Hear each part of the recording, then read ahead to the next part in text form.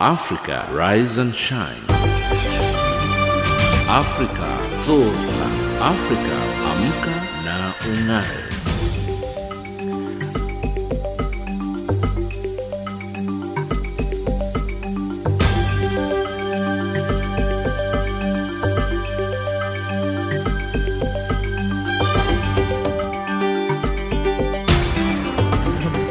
Good morning and a very warm welcome to Africa Rise and Shine. This is Channel Africa from an African perspective, coming to you live in Johannesburg in South Africa.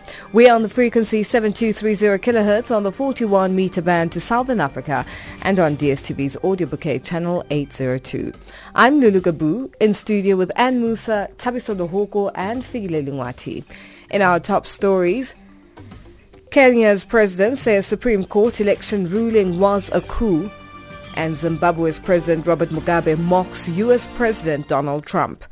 In economics news, South African Reserve Bank leaves repo rate unchanged, and in sports news, South Africa qualify for the COSAFA Women's Championships final. But first up, the news with Ann Musa.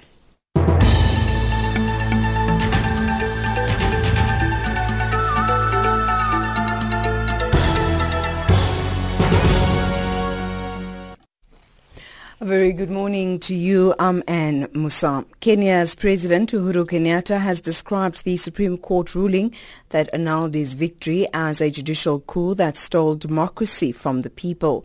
On Wednesday, a detailed Supreme Court ruling indicated that the Electoral Commission had committed illegalities and irregularities by running an election that was not transparent and verifiable. Kenyatta faces a rerun next month after the opposition successfully challenged the August 8 vote, which he won. In a televised address, the visibly angry Kenyatta attacked the judges. As a consequence, I hold our steadfast position that the will of the people of Kenya was subverted by our courts. The Supreme Court owes Kenyans an explanation on how such a monstrous injustice could have taken place. Not only did the judgment rob the Kenyan people of their democratic right as exercised on August 8th, but it also now has the potential to throw our country into judicial chaos. 17 people have been wounded after hundreds of youth went on the rampage in a mining town in Guinea. The youth have burnt down a police station and set fire to other public buildings. Reports from the town, which is in the Bokeh district, say this follows clashes between security forces and demonstrators armed with clubs. Local people say they haven't benefited from the region's mineral wealth. Former Member of Parliament of South Africa's ruling ANC, Makosi Khoza, says her next step will be to focus on fighting corruption. Khoza, who announced a resignation from the party in Parliament, has continued to speak out against the governing party. She says the party wanted to get rid of her and has accused its leaders of lacking principle. Khoza has emphasized that she has no intention of starting a political party. It would be naive of me to think I can simply wake up and establish a party without first appreciating what failed Agang, what failed COPE, and what failed UDM, what failed all these smaller Nyana parties that came up. South Africa's ambassador to Germany is confident that elections in the European country will go smoothly this weekend. Stone Cesano was speaking in Berlin ahead of Sunday's vote, in which Chancellor Angela Merkel is widely tipped to win a fourth term. The steady hand supports the ability of the people here to do that freely without any interference. And as observers and guests to the country, we are observing it with interest. Well, yeah, we are having very good relations with the Germans. And finally, at least 15 people have died and 20 others are missing in the Dominica Republic after Hurricane Maria passed through the island. The storm ripped through the Caribbean island as a Category 4 storm on Monday, damaging hundreds of homes. It later devastated Puerto Rico, leaving the whole island without power. Those are the stories, rather that's the news. Headlines at 7:30 Central African Time.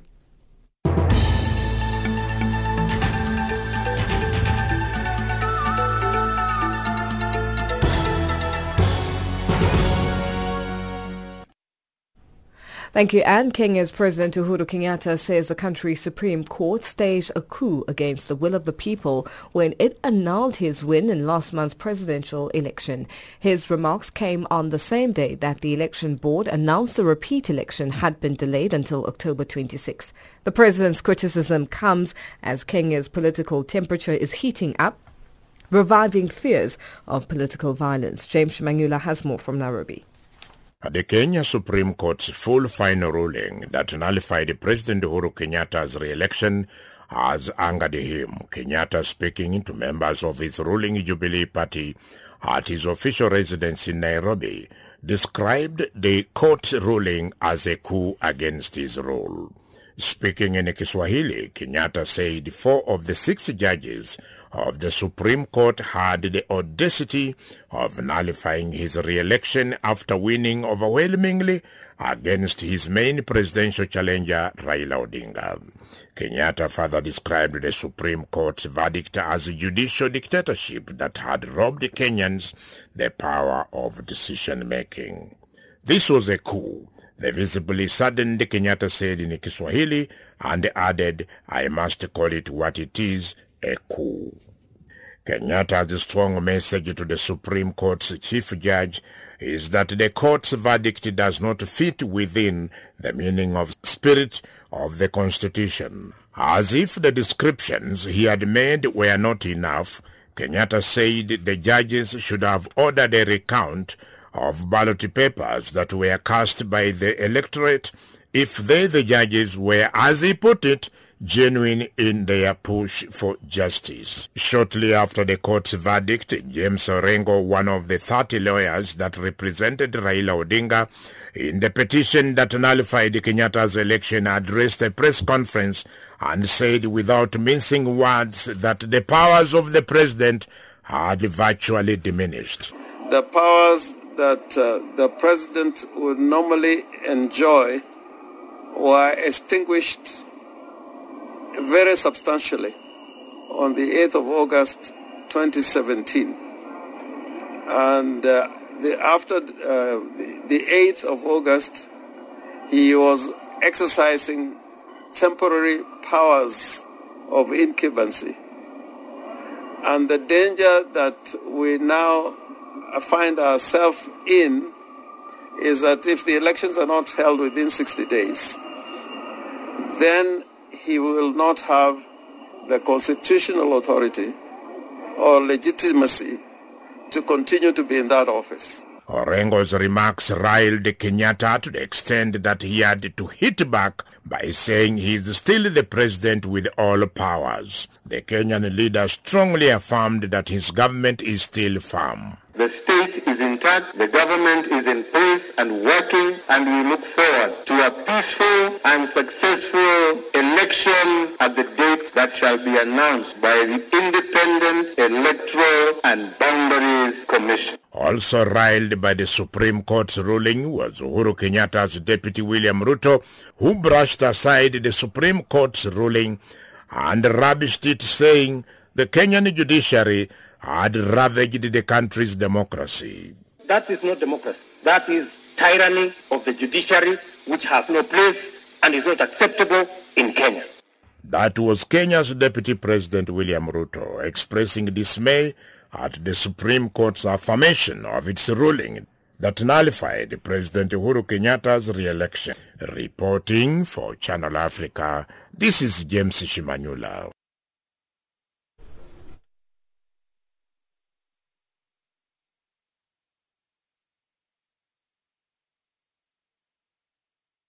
Zimbabwe's President Robert Mugabe has likened the United States President Donald Trump to the biblical Goliath who threatens the extinction of other countries. Zimbabwe's longtime leader was referring to President Trump's remarks that his country would destroy North Korea if forced to defend itself or its allies during an address to the same body earlier in the week. He urged the U.S. leader to embrace the values of the United Nations Charter in the promotion of peace, unity and greater dialogue. Show and Bryce Peace reports. I invite him to address the Assembly. It was a precarious approach to the lectern.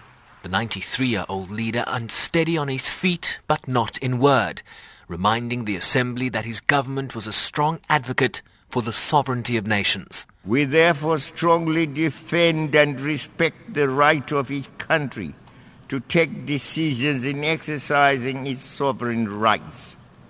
We cannot, however, remain silent when those decisions impact or have the potential to negatively affect our own welfare. And on this, may I say, some of us were embarrassed, if not frightened, but what appeared to be the return of the biblical giant called Goliath.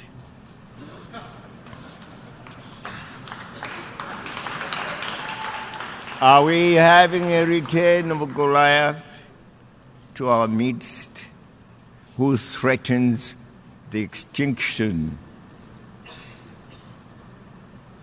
of other countries?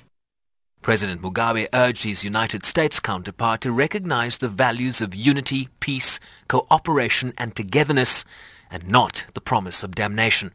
Damnation we shall always resist, no matter whence it comes. We have resisted it when it was in the form of imperialism, as we fought for our own independence, our own culture, our own sovereignty to be masters of our own destiny. That's why we call ourselves free today. It is because the monster of imperialism was defeated by us.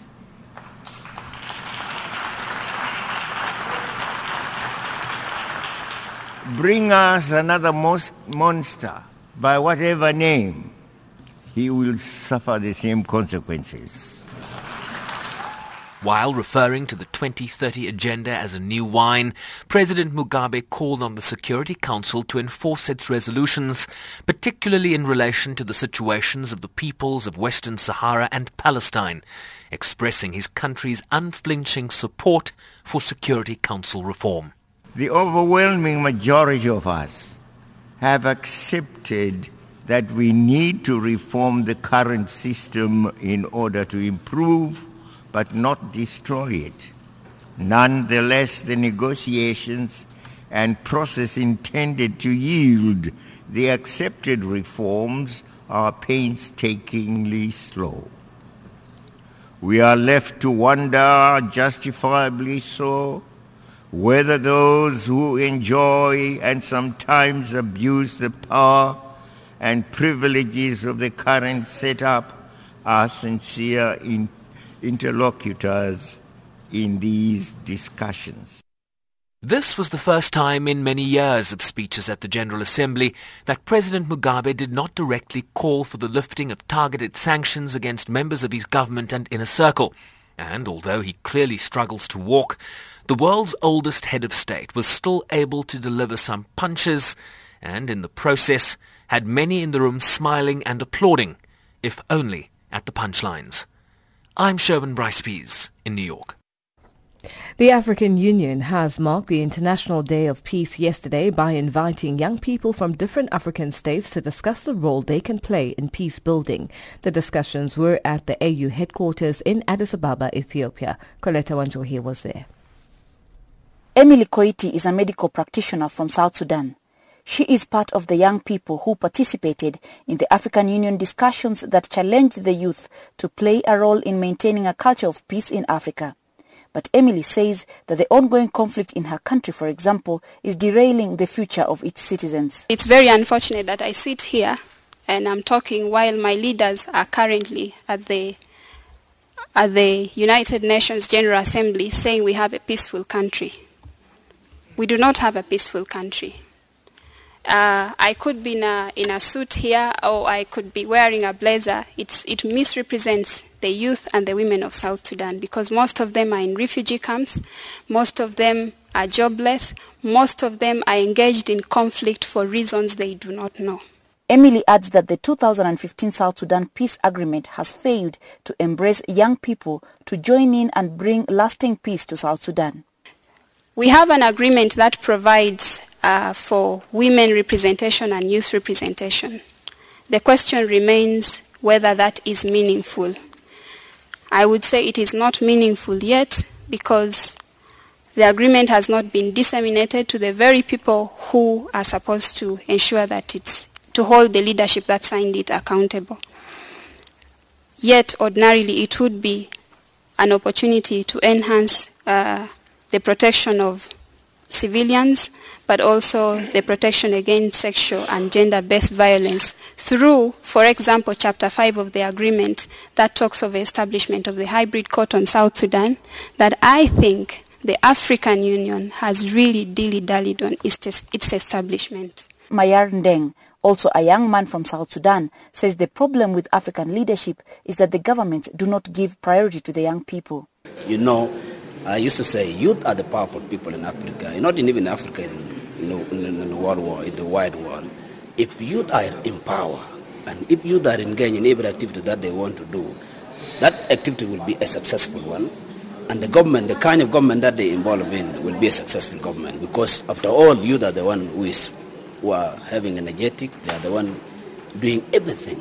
Andeng Andrew Malwal, a young woman volunteering at the African Union Commission who was also part of the discussions, adds that the only way to empower the young people is by going to the communities where they live and not concentrating on the already able ones in the cities. As youth to participate for peace building, we need to use our skills and development for us to empower our youth in the grassroots, because our youth in the grassroots, so many of them, we are not being able to reach them because of the policies, or but as a youth we have to use our skills to empower them. We have to show them that they are capable of doing a lot of things in peace buildings.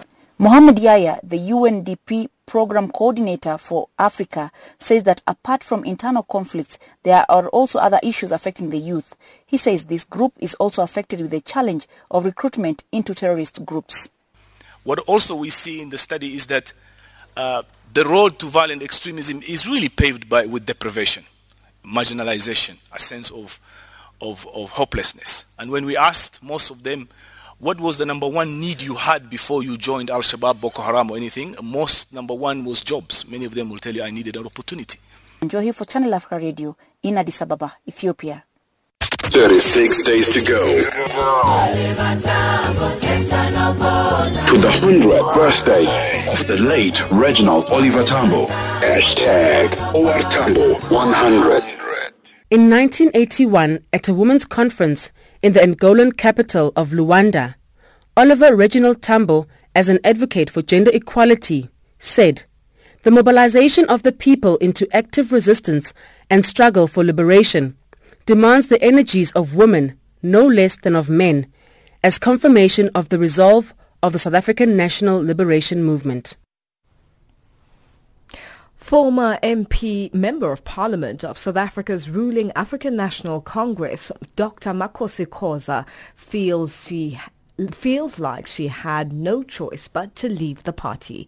The outspoken politician made the announcement yesterday in Johannesburg. Among her many reasons for resigning, she says she no longer can be led by the illegitimate leadership which has allowed and tolerated corruption. Khoza was facing disciplinary measures for openly admitting to voting in favor of the motion of no confidence in President Jacob Zuma last month. Noma Bolani reports. Although I am leaving the ANC, this alien corrupt ANC, the values that the real ANC taught me, I'm taking them with me. Those are the values of Madiba. Those values still lives within me.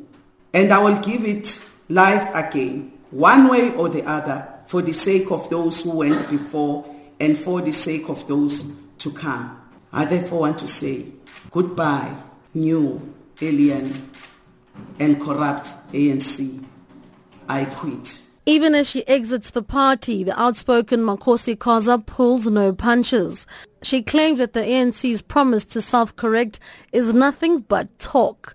Khoza says even after losing 3 municipal metros to the opposition in 2016, there still aren't any plans to remedy the problems. She says the party is also struggling to address corruptions at all levels, whether it be in government or party structures. Khoza says this has forced her to quit. If I continue with being in the ANC, I'm actually saying corruption is okay, and I don't think so. I feel so strongly that corruption is enemy number one of development and is enemy number one to Africa's prosperous path, and I am not prepared to compromise on that. So were you pushed out? I was pushed out, yes. The ANC says it will not comment on Khoza's announcements as the party has not yet received formal communication about her decision. Spokesperson Zizi Godwa. The ANC has not received intention or resignation by Makhosi Khoza. When she joined the organization, she never joined the organization through a press conference. Neither her branch nor parliament has not received a letter of resignation. So we are not able to comment comprehensively about her intention except what we hear through a press conference. Her organization, the ANC, has not received the letter, and therefore were unable even to comment further about the intention and the reasons why she's leaving the party. The ANC in KZN, which has instituted a disciplinary hearing against her, has welcomed this development. Khoza noted in her announcement that she would have been kicked out of the party anyway if the DC had gone ahead. Provincial spokesperson Mdumseni Mduli. We are not surprised that Comrade Makhosi has decided to cut ties with the African National Congress. Essentially, we are vindicated because we saw it coming that it was inevitable. It has never happened that a member of the ANC will go so much on rampage to undermine not only the president of the ANC, but the ANC as a party and still claim to represent its historic mission. On what her next plans are, Khoza says she'll be out of politics for now. She has dismissed the rumors that she would join an opposition party or start her own breakaway organization. Khoza explains that she wants to work with corruption-fighting organizations. The media has been writing, it's been circulating in social media that probably I'm going to be joining the DA. And I want to make it unequivocally clear that I'm not going to join the DA. I am not leaving the ANC mission. We need to draw a distinction between the ANC mission and the leaders that are now running the ANC. I don't want this year that has been declared OR Tambo for OR Tambo to go without us doing the real honor. I'm also going to be working very closely with civil society organizations such as Corruption Watch, SAWOC, South African Women's Collective, and many other, Save South Africa, and all those civil society organizations. So I have a lot of work to do. And that report ended by Dr. Makhosi Khoza by Noma Bolani.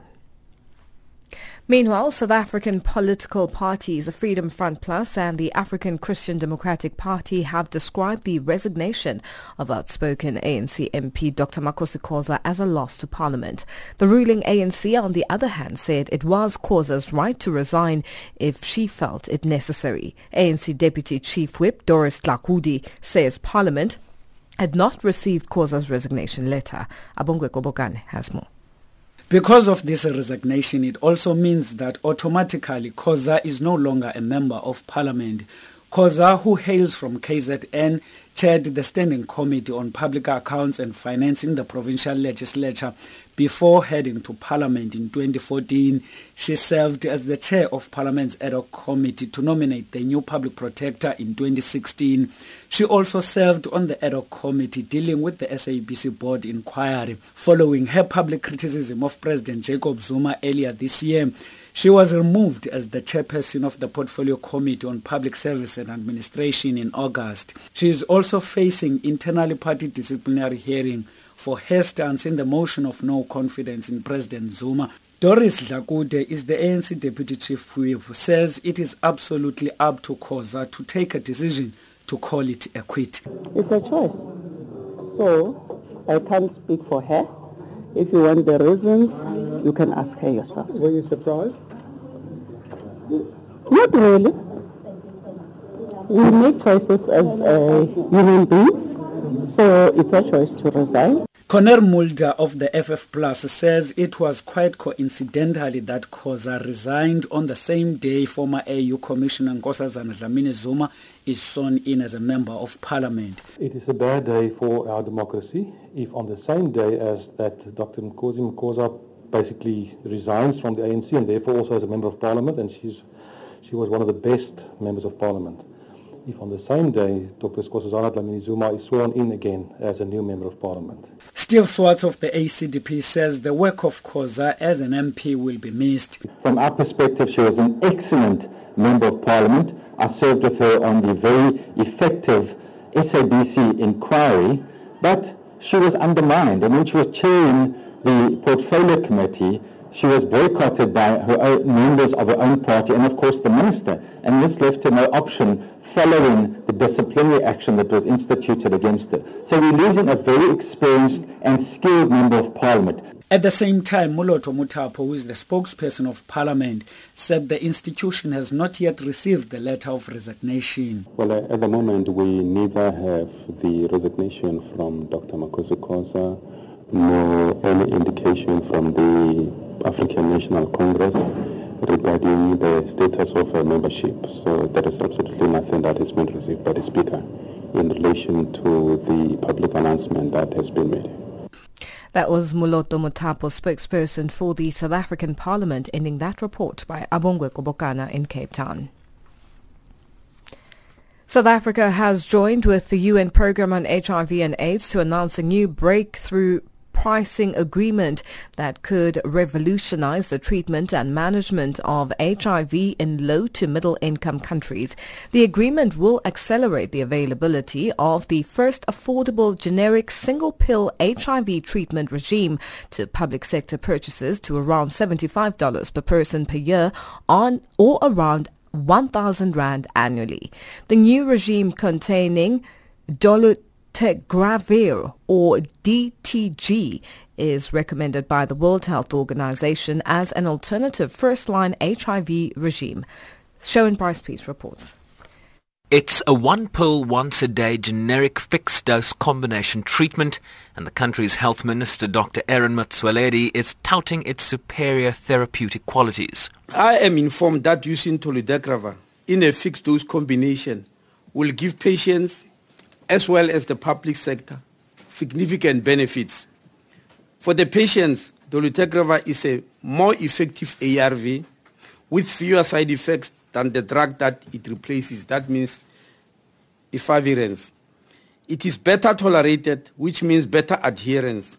In addition, research suggests that it is more robust and will decrease drug resistance. He explained that of the 3.9 million people on ARVs in South Africa, only 260,000 are treated by the private sector. The benefit for the public sector in South Africa of this new combination is that we estimate that will have significant savings because of the lower price compared to the current FDC, the current fixed-dose combination. We estimate that over the next 6 years, South Africa will potentially save up to $900 million. This is a huge saving. In South African rands, I've calculated that it means a saving was about 11 billion South African rands over the next 6 years. As UNAIDS hopes to ramp up its provision of ARVs to all of the almost 37 million people infected worldwide, up from the current 19.5 million, its executive director, Dr. Michelle Sidibe, welcomed the new agreement. What we are talking about today with this life-changing announcement is about the quality of medicine, but is about equity, is about dignity, is about access to medicine as a human right. It is about equity, and we cannot afford to say that in one part of the world we'll have excellent medicine which will certainly control the epidemic, but at the same time reduce resistance and make sure that we have a proper suppression of viral load. And in other part of the world, we will have a medicine which are good, but which probably will not lead us to our objective of ending AIDS. South Africa aims to launch a new tender for the new drug regimen in April next year. I'm Sherman Bryce-Spears in New York. Our headlines up next with Ann Musa.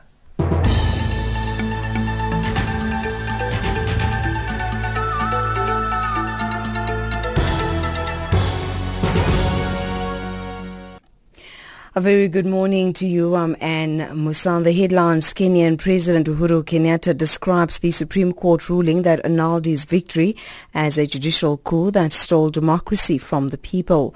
17 people have been wounded after hundreds of youth went on a rampage in a mining town in Guinea, and at least 15 people have died and 20 others are missing in the Dominican Republic after Hurricane Maria passed through the island. Those are the stories making headlines.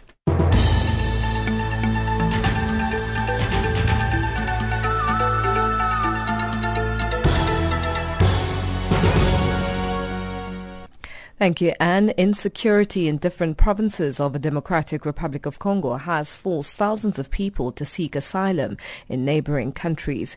People fleeing the recent violence and insecurity in the Kasai region in the central DRC have been granted asylum in Angola, while those forced out by armed groups and other conflicts in Tanganyika and Kivu in the eastern side are streaming into Zambia. Jean-Noel Bamweza reports.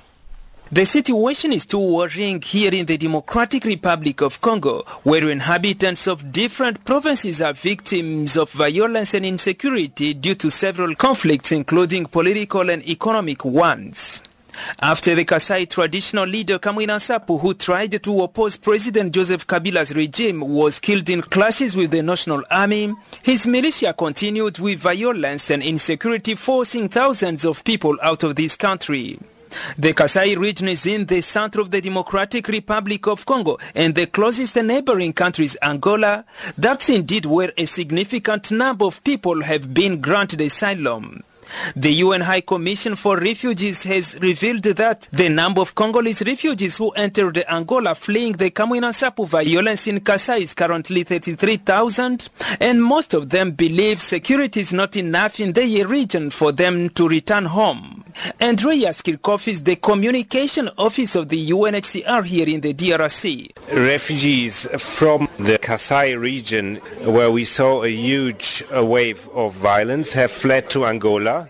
Fortunately, the Angolan government has welcomed them and given them asylum, and people still tell us they don't feel that security is sufficient to return to their areas of origin.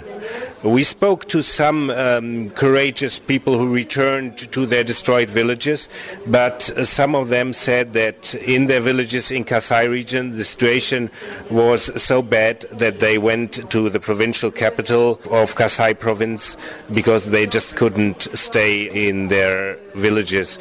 Their houses were destroyed. There is a climate of mistrust also among the inhabitants, the different ethnic groups. The Congolese refugees from the Kasai region who are in Angola are being taken care of, and the response of their needs is coordinated by different services including the government, the UNHCR and other humanitarian actors.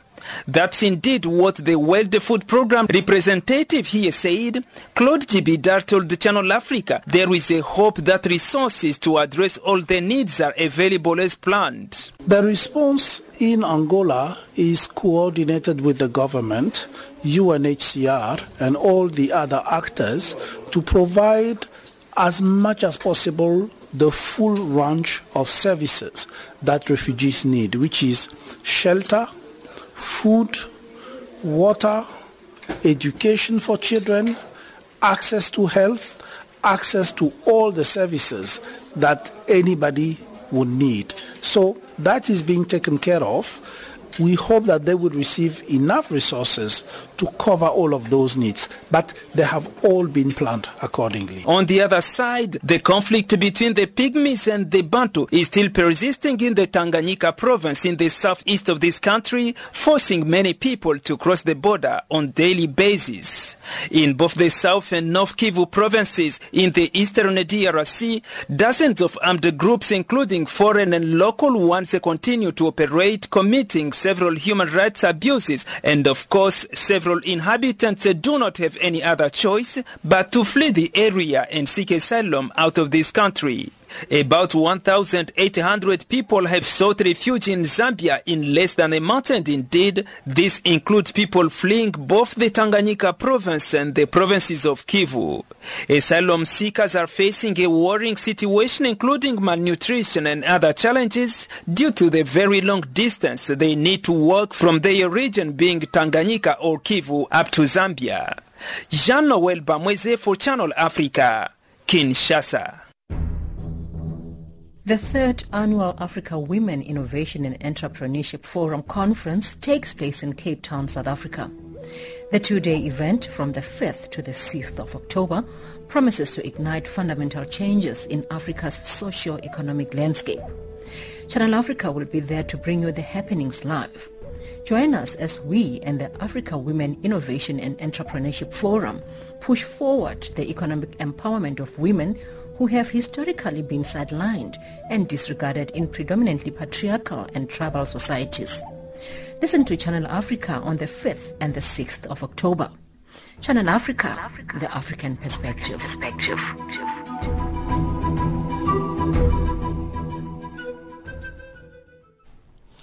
Let's go back in time to today in 2011.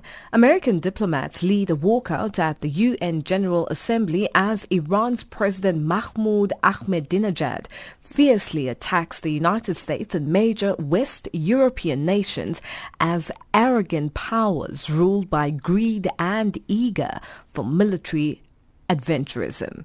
That's Today in History in the year 2011. This is Channel Africa, South Africa's international radio station on shortwave, internet and satellite. Listen to Channel Africa in English, Kiswahili, French, Silozi, Portuguese and Chinyanja. Naam, kwenye line ya simu hivi sasa najiunga moja kwa moja. Farafina. Terre de soleil.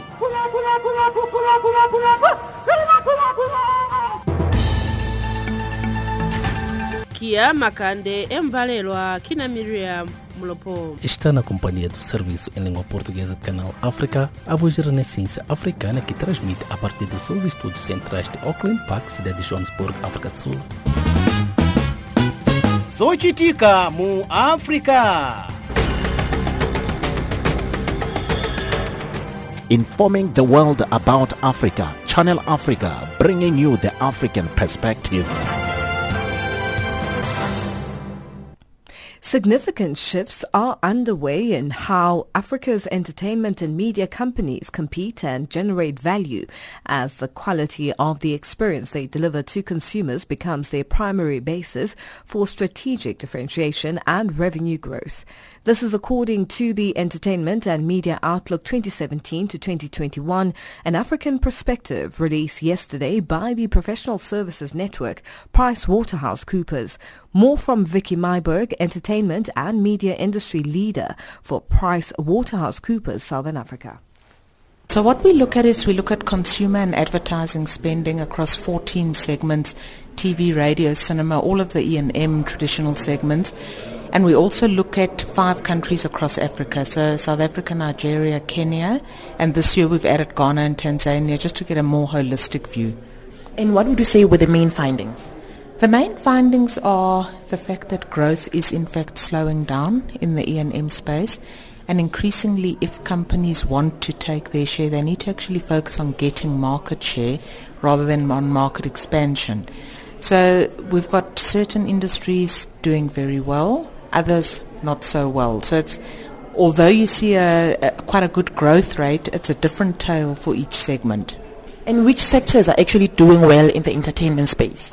So the fastest grower in terms of size and percentage would be internet access, and that's because there's such high growth still to come even in South Africa, although if you look at South Africa, we're already at 52% mobile internet penetration, so our fastest growth is now behind us.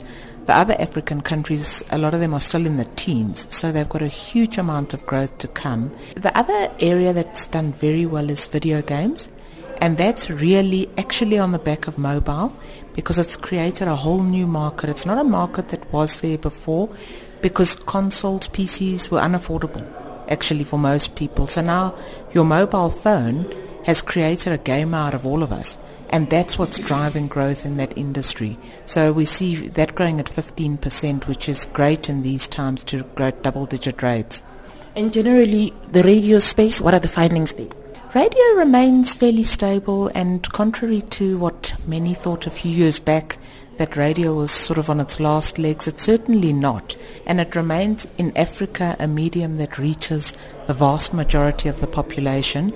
And with good content, good opinion, talk shows, good hosts, it really is quite an attractive medium. And radio is actually listened mostly in the home, so it's not only in your car. So we see radio actually enduring and is certainly not forecast to be dying. It should grow close to 4% compound annual growth rate over the forecast period. And does the Outlook offer any recommendations on how to grow this industry? So the Outlook, yes, it does. And what we focus on very much this year, which is the theme, is on the user experience. So one can focus on content and distribution, and those are very important and have been. But in the end, it's what the consumer wants. And the consumer increasingly doesn't want to get content at using 5, 6, 7 clicks. They want one click to get the information and the content that they want. So it's really about businesses putting the fans at the center of their business and designing everything around that, getting themselves lean in all of the areas that don't add to the user experience, and then planning how to grow profitably and sustainably. And do you find that based on the findings, is it across the board like that for all the countries that this Outlook specifically targeted? Yes, there's some local stories as well. And the one story that's entirely across the board is the internet access story, which we see growing at double-digit rates across Africa. There's other areas that we see doing better in some industries than others. So, for example, radio in Kenya is extremely successful and shows very high growth rates even in terms of the global average. And it really is a very popular medium for getting communications out there. So there are a lot of similarities, there are a lot of differences. We see a lot of pronounced trends. So video games, social and casual games in Africa is even more pronounced, the take-up of that, as compared to traditional video games. But a lot of the themes are the same. It's really about the consumer, and that doesn't change wherever you go in Africa. And then I see here Nigeria is one of the fastest growing countries in the Outlook. Why is it the fastest? Could this be attributed to the television space? Because we're seeing a lot of, Nollywood movies on our TV channels. What could be the reason? There's two interesting questions here. The first one is the main reason is the mobile internet penetration in Nigeria is currently at 13%, which is very low by global standards. And this is expected to grow at a huge rate in the next 5 years. So that's driving the double-digit growth rate. The Nollywood story is interesting because Nigeria's movies, the Nollywood industry, is second only to India in terms of the number of films that they produce. But a huge percentage of that is actually pirated. So the money doesn't flow in terms of the formal numbers that we report. So increasingly, they need to get that into the formal market to be able to monetize it. So even if you look at the number of cinema theaters in Nigeria, it's a very underserved population relative to the global environment. So the growth is actually coming from internet access in Nigeria. That was Vicky Myburgh, entertainment and media industry leader at PricewaterhouseCoopers, Southern Africa, speaking to Channel Africa's Nhlanhla Mahlangu.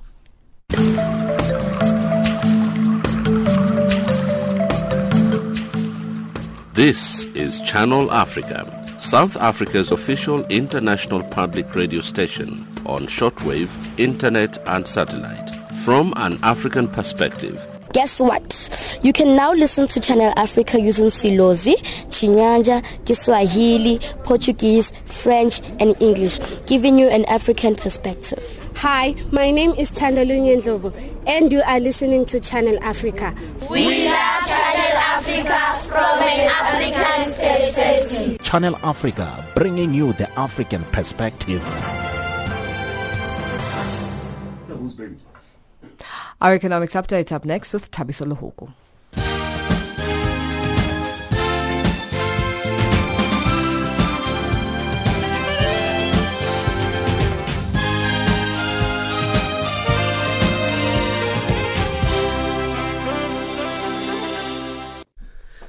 Good morning. South Africa's former Finance Minister Pravin Gordhan and his former deputy Cebisi Jonas have met with the KPMG's global chairperson John Weimayer and other senior executives. The meeting follows the auditing firm's withdrawal of its report on the so-called rogue unit at the South African Revenue Services. Gordhan and Jonas are demanding a full disclosure of the role various parties played and the way in which KPMG staff colluded in the processes. 8 KPMG executives have resigned. Weimayer has apologized, saying the firm's South African branch made serious errors in judgment. South Africa's trade union AMCU has dismissed the suggestions that its long protracted industrial action in the mining industry has contributed to the current threats of job losses. AMCU's president Joseph Mathunjwa says his union will not take the blame for something he terms beyond its control. Addressing the media in the capital Pretoria, Mathunjwa said AMCU was doing everything in its power to prevent the looming job losses in South Africa's mining industry. The mining industry has been shedding jobs for a long time, and this is not related to our 5 months long strike for a living wage. In sectors where there has been no strike, the companies continue to shed jobs. For instance, in the gold sector. Anglo Gold Ashanti is shedding 8,500 jobs, of which Sibanye is shedding about 7,400 jobs. And Bokoni Platinum is shedding more than 2,600 jobs. Stakeholders on Zambia's Copperbelt province have urged the government to raise the current local empowerment threshold from 20 to 40% to increase local participation in the execution of contracts. Government has concluded its Copperbelt pre-budget private sector engagements with an assurance to move impediments hindering the private sector growth through various interventions. Association of Mining Suppliers and Contractors and Mufulira District Chamber of Commerce and Industry have said raising the local subcontracting threshold would increase participation of locals in the construction. Facebook founder Mark Zuckerberg says his company will share 3,000 Russia-linked political adverts with the U.S. investigators. The move to share details comes after considerable public pressure for Facebook to be more transparent and is being interpreted by some as an attempt to fend off any potential regulation from the U.S. government. Zuckerberg says in future all such political advertising will carry disclaimers about which campaign or organization paid for it. He says Facebook is also working to uncover politically charged content in the run-up to Sunday's national elections in Germany. We've been working to ensure the integrity of the German elections this weekend. From taking action against thousands of fake accounts to partnering with public authorities like the Federal Office for Information Security to sharing security practices with the candidates and parties. We're also examining the activity of accounts we've removed, and we have not yet found a similar type of interference effort in Germany. Oil prices are mixed in early Asian trade as the market waits to see whether major oil producers would extend supply cuts beyond March at a meeting in Vienna later in the day. International benchmark Brent crude futures are at 56 to 35 US dollars a barrel. US West Texas Intermediate crude futures are up 5 cents. The US dollar trades at 13.31 in South Africa. It's at 10.14 in Botswana and at 9.48 in Zambia. 0.73 to the British pound and 0.83 to the euro. Gold $1,297, platinum $940 an ounce. The price of Brent crude oil $56.38 a barrel. I'm Tabiso Lohoko for Channel Africa.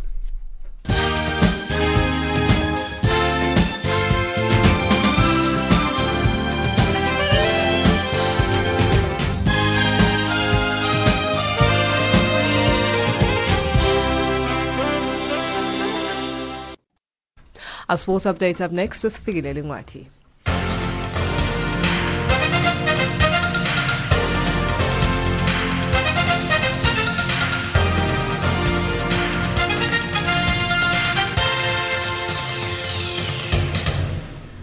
First up in our sports update this hour, we begin with the athletics, that's marathon.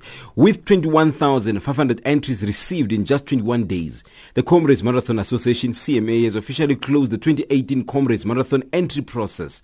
CMA race director Ronwin James has advised that this unprecedented demand for entry into the Comrades Marathon goes hand in hand with catering to our athletes' needs. That's what he says.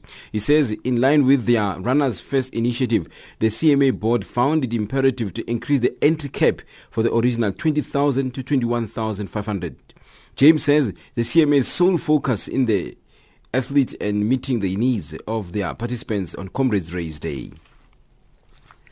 And in rugby news, South African rugby side Bulls director of rugby John Michel is happy with the next year's Super Rugby fixtures, especially with his team having a handful of games before going on tour early in the competition. Michel says a lot of things are in their favour and they will need to make the best of it. The Bulls kick off their Super Rugby campaign against the Hurricanes after enjoying a bye in the first week of the competition. Yes, I have. Yeah, no, very happy with the schedule. Yeah, it's got a bye in the first week. Got a couple of games at home, and then we tour early, so the weather will be good down under, and touring early is also good for the group as well. And we're only away for 3 weeks, and we've got Friday night fixtures as well, which means we get home earlier. So yeah, there's a lot of things in the schedule that stack up. So the rest will be up to us, but that's what I can keep an eye on. Obviously, it's not a focus of the current group, but I'm also using this competition as well to select for Super Rugby. So I also always spend time during the week looking at what that Super Rugby squad mix will look like going forward. Michel says Super Rugby tried to spread too quickly, but that SANZA will need to confront some commercial challenges if it is to have the best players in the Southern Hemisphere playing in the competition again. It's getting closer to common sense. I think we've probably spread the game too quickly, and if you look at the Northern Hemisphere, the best players are all generally playing all the time. So if you look at the crowds, people will pay money for value, whereas we've fallen into the trap of where our best players aren't always playing in front of our audiences. So how can we expect value, or how can they expect value? So to me, I think we've got some dilemmas and some challenges commercially to make sure that our best players are playing in front of our crowds when we do present our teams. On to boxing news. South Africa's East London boxing fans are in for a treat this weekend as local boxer Lusanda Schoolboy Komanisi takes on Filipino Jack Tipora for the vacant WBO Intercontinental Featherweight title. It will be the main bout in a bill that features a number of supporting bouts, including a Duncan Village derby between Lindile Slazer Tsotsi Temesi and Yanga Showtowns Xibo for a South African title belt. Komanisi, who hails from Danzane in the Eastern Cape of South Africa, says he is ready for the fight. First of all, this is the biggest fight of my career. I don't know much about him, but as a champion, you have to be prepared for everything. Whether it's orthodox or southpaw or someone who switches, as a champion, you always have to be prepared for all of that. And I'm prepared. I'm from Tanzania. Boxer from Tanzania can handle anything. I can handle anything. Meanwhile, his opponent Jack Tipora has vowed to take the title home with him to the Philippines. And finally, with golf news, George Coetzee and Jost Leighton, and they will take a share of the lead into the second round of the Portugal Masters after firing 7 under par rounds of 64 on day one at the Dom Pedro Victoria golf course.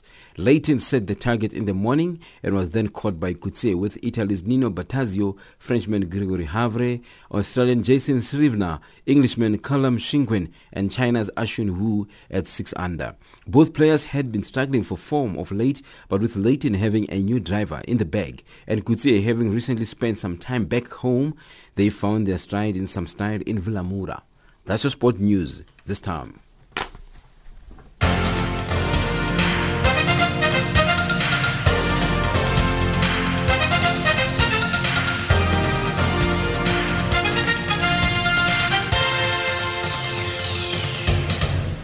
Africa, rise and shine. Africa, zorka. Africa, amka na ungae. Taking us to the top of the hour for the news and another hour of Africa Rise and Shine on the frequency 15255 kilohertz on the 19-meter band to West Africa is Casper Nyovest featuring Huapili with a track titled Destiny.